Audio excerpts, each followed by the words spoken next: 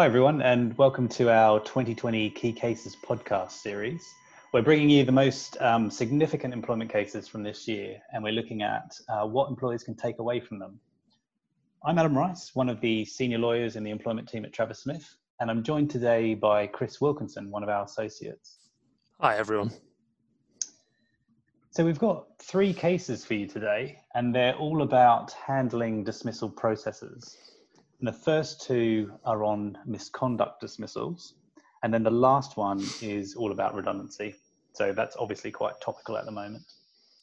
And, let's just say that some of our cases have some, let's call it interesting facts. So, sounds intriguing, Chris. Why don't you kick us off with the first one then? Sure. So the first case is called Udin and London Borough of Ealing. And just to warn you, the facts are a bit scandalous. So Mr. Udin worked for Ealing Council, and he was in his 40s. Now, a university student who was in her 20s came to do a work placement with the council. And one Friday night, the team all went to the pub and everyone had a few drinks. And Mr. Udin and this student were seen being quite intimate. And there was some touching and even some kissing. They were also seen going into the disabled toilet together. Gosh, that is quite scandalous. Agreed. Unfortunately, it does get worse. So the student said that Mr. Udin had followed her into the toilet, had locked the door, and had unfortunately assaulted her. So a manager was appointed to prepare an investigation report. Mr. Udin was suspended pending the investigation, and the manager investigating the matter also urged the student to go to the police because what she was saying was so serious, and she did. She filed a police complaint. So the investigating manager prepared this report and concluded, unsurprisingly, that there was a case to answer for gross misconduct. Mr. Udin was invited to a disciplinary hearing and was dismissed.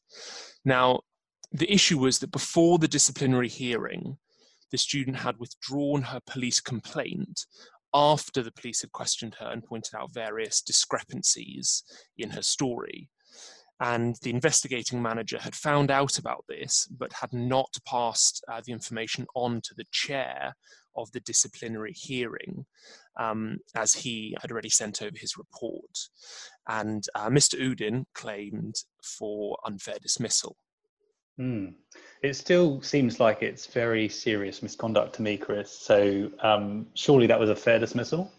Well, here's the interesting thing. The Employment Tribunal said that the dismissal was fair, but on appeal, the Employment Appeal Tribunal said it was unfair. The Appeal Tribunal said that the withdrawal of the police complaint by the student and the circumstances around the withdrawal were all relevant to the disciplinary hearing and would have influenced the decision maker's decision. So the failure to pass this on to the decision maker meant the dismissal was unfair, as the decision maker didn't have all the facts. Okay, that's quite interesting. I guess it shows how important it is to get the process right, because if you don't, that can make the whole dismissal unfair, I guess. Well, exactly. So the key takeaway here is that the decision maker must have all the facts. And if these aren't passed on by the investigator or anyone else involved in the process, it could make the dismissal unfair, even in a case like this, where the employer might still have decided to dismiss anyway. So what's your advice to employers then, Chris? Well, it's really important to remind all managers involved in a disciplinary process to make sure they pass on all relevant information, whenever that comes to light. The investigator can't simply wash their hands after they've handed over their report. If any new information comes to light, this must be passed on. So HR really need to remind investigators of this as they're going through the process. Good point. And I guess the same would be true if new information came to light after the disciplinary hearing, but before any appeal. You'd have to take that into account in the appeal, wouldn't you? Exactly. Yeah. So, Adam, what have we got in our next case? Okay. Well, the next one also happens to be a little bit scandalous. It's called Dronsfield and University of Reading. So here you've got Dr. Dronsfield, who was a university professor, and he had a sexual relationship with one of his students, which he didn't report to the university. And that, of course, is a breach of the university's rules on personal relationships. I mean, that's not great. No, not a good start. But under the relevant university rules, he could only be dismissed if his conduct was considered of an immoral, scandalous, or disgraceful nature. So another professor was appointed to investigate, along with an HR business partner. And together they produced a draft investigation report, which they then sent off to the university's internal lawyer to review. Now, the draft report said there was nothing immoral or scandalous about what Dr. Dronsfield had done. There was no abuse of power, for example. It said it was a consensual relationship. He'd simply failed to report it. That was the only issue. But then the internal lawyer got involved and suggested that those comments should be taken out of the report. So the final investigation report didn't include any opinion about whether the conduct was immoral or scandalous, whether it amounted to gross misconduct. And Dr. Dronsfield was invited to a disciplinary hearing, and he was ultimately dismissed for gross misconduct. I mean, let me guess, did he somehow get a copy of this report? Yes, exactly. So he got a copy of the draft report through a Freedom of Information request, which obviously wouldn't apply to all employers, but he could equally have got that through a subject access request under the GDPR, which of course does apply to everybody. And he noticed, as you might expect, that the findings of the draft report, which were favourable to him, had been taken out. So he brought an unfair dismissal claim, and his main argument was that the lawyer shouldn't have had so much influence over the investigation. Okay. So what did the tribunal decide? Well, the case went back and forth a little bit, but the tribunal ultimately said that the dismissal was fair. And on appeal, the appeal tribunal actually agreed. So it was a fair dismissal. And on this point about the draft investigation report, the tribunal said that the purpose of an investigation is simply to look at the facts, to see if there's a case to answer, and then to decide whether the case should be referred to a disciplinary hearing. So here, the lawyer was actually right to suggest that the investigation report shouldn't have any conclusions about whether the conduct amounted to gross misconduct or whether it was immoral or scandalous, because those were issues for the disciplinary hearing to decide. Okay, that's interesting. So what would you say are the key takeaway points here for HR? Well, I think the key takeaway point is it's really a reminder about the different roles of different people in the disciplinary process. So you've got the role of the investigator on one hand, who is simply there to summarize the evidence that they find and say whether there's a sufficient case to justify a disciplinary hearing. And then someone independent should be appointed to chair that disciplinary hearing. And it's up to the chair of the disciplinary hearing to decide whether the conduct occurred, whether it amounted to gross misconduct, and then what the sanction should be. Okay, so the investigator should avoid forming conclusions or suggesting possible sanctions. Is that right? Yeah, that's right. Okay. Because it's just not their role. It's beyond the scope of the investigation. But of course, when it comes to the disciplinary hearing, the chair of the hearing has to then come to their conclusion about, whether this amounts to gross misconduct and what the sanction should be. So it would be a real problem at that stage if you had someone like HR or an internal lawyer getting involved and trying to change the decision of the disciplinary chair, because the manager who hears the case has got to come to their own decision. Otherwise, you could have an unfair dismissal in those circumstances. Okay. Well, let's move on to our final case, which is about redundancy. The facts here are slightly unusual, so do bear with me.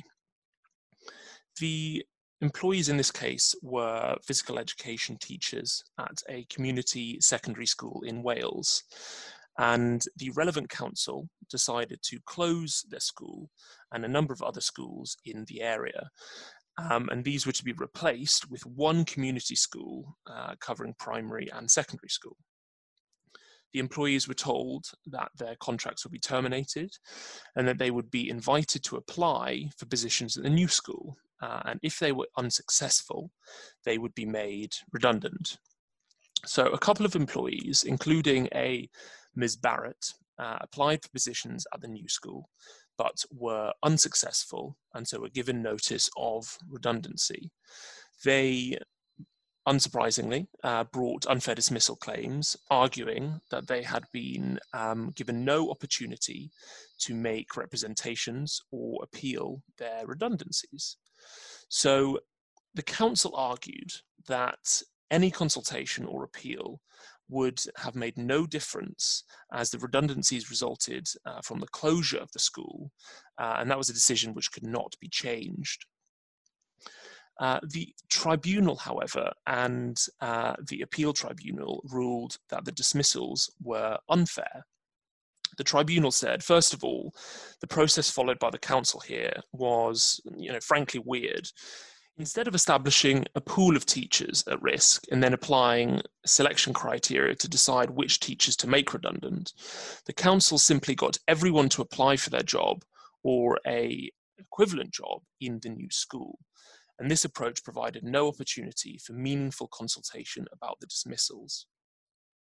On the appeals point, the tribunal said that the absence of an appeal does not necessarily render every dismissal unfair, but the employees in this case had no opportunity to be consulted about the way the redundancy exercise would be carried out, and no opportunity to challenge this after the event. And it was impossible to say that a consultation or an appeal would have been meaningless, as the employees might have challenged the process that led to their dismissal. And this made their dismissals unfair. Okay, that's quite interesting. So do you think this case means employers should always offer an appeal in a redundancy dismissal? Well, look, clearly the safest thing to do is to offer an appeal. But we appreciate that's not always practical, especially where you have a large number of redundancies. There's no general obligation to offer an appeal on a redundancy dismissal. You don't have to offer an appeal. And the tribunal emphasized in this case that failing to offer an appeal would not automatically make the dismissal unfair. But part of the problem here was that there had been no consultation whatsoever. And an appeal, really would have just helped with this. There are other cases where it would be best practice to offer an appeal, particularly where you have pooled employees and applied selection criteria. There is guidance which says it would be good practice to offer an appeal then. And I suppose if you haven't offered an appeal, but the employee puts one in anyway, it's probably a good idea to deal with that, isn't it? Exactly. Yeah. If you don't deal with this as an appeal or as a grievance, this could render the dismissal unfair. Okay, great, thanks. I guess coming back to the point that you made earlier, you'd want to weigh the risk of not hearing an appeal versus the impact on the business, and I guess managers' time in having to hear appeals before you make your decision. Well, that just about wraps up our look at key cases on dismissal before in future. If you do have any questions about anything we've covered, our contact details are on the website, so please don't hesitate to get in touch. And that just leaves me to say thank you very much for listening, and do keep an eye out for our next 2 podcasts, where we'll be looking at key cases on discrimination and then key cases on dismissals for some other substantial reason. Until then, bye for now.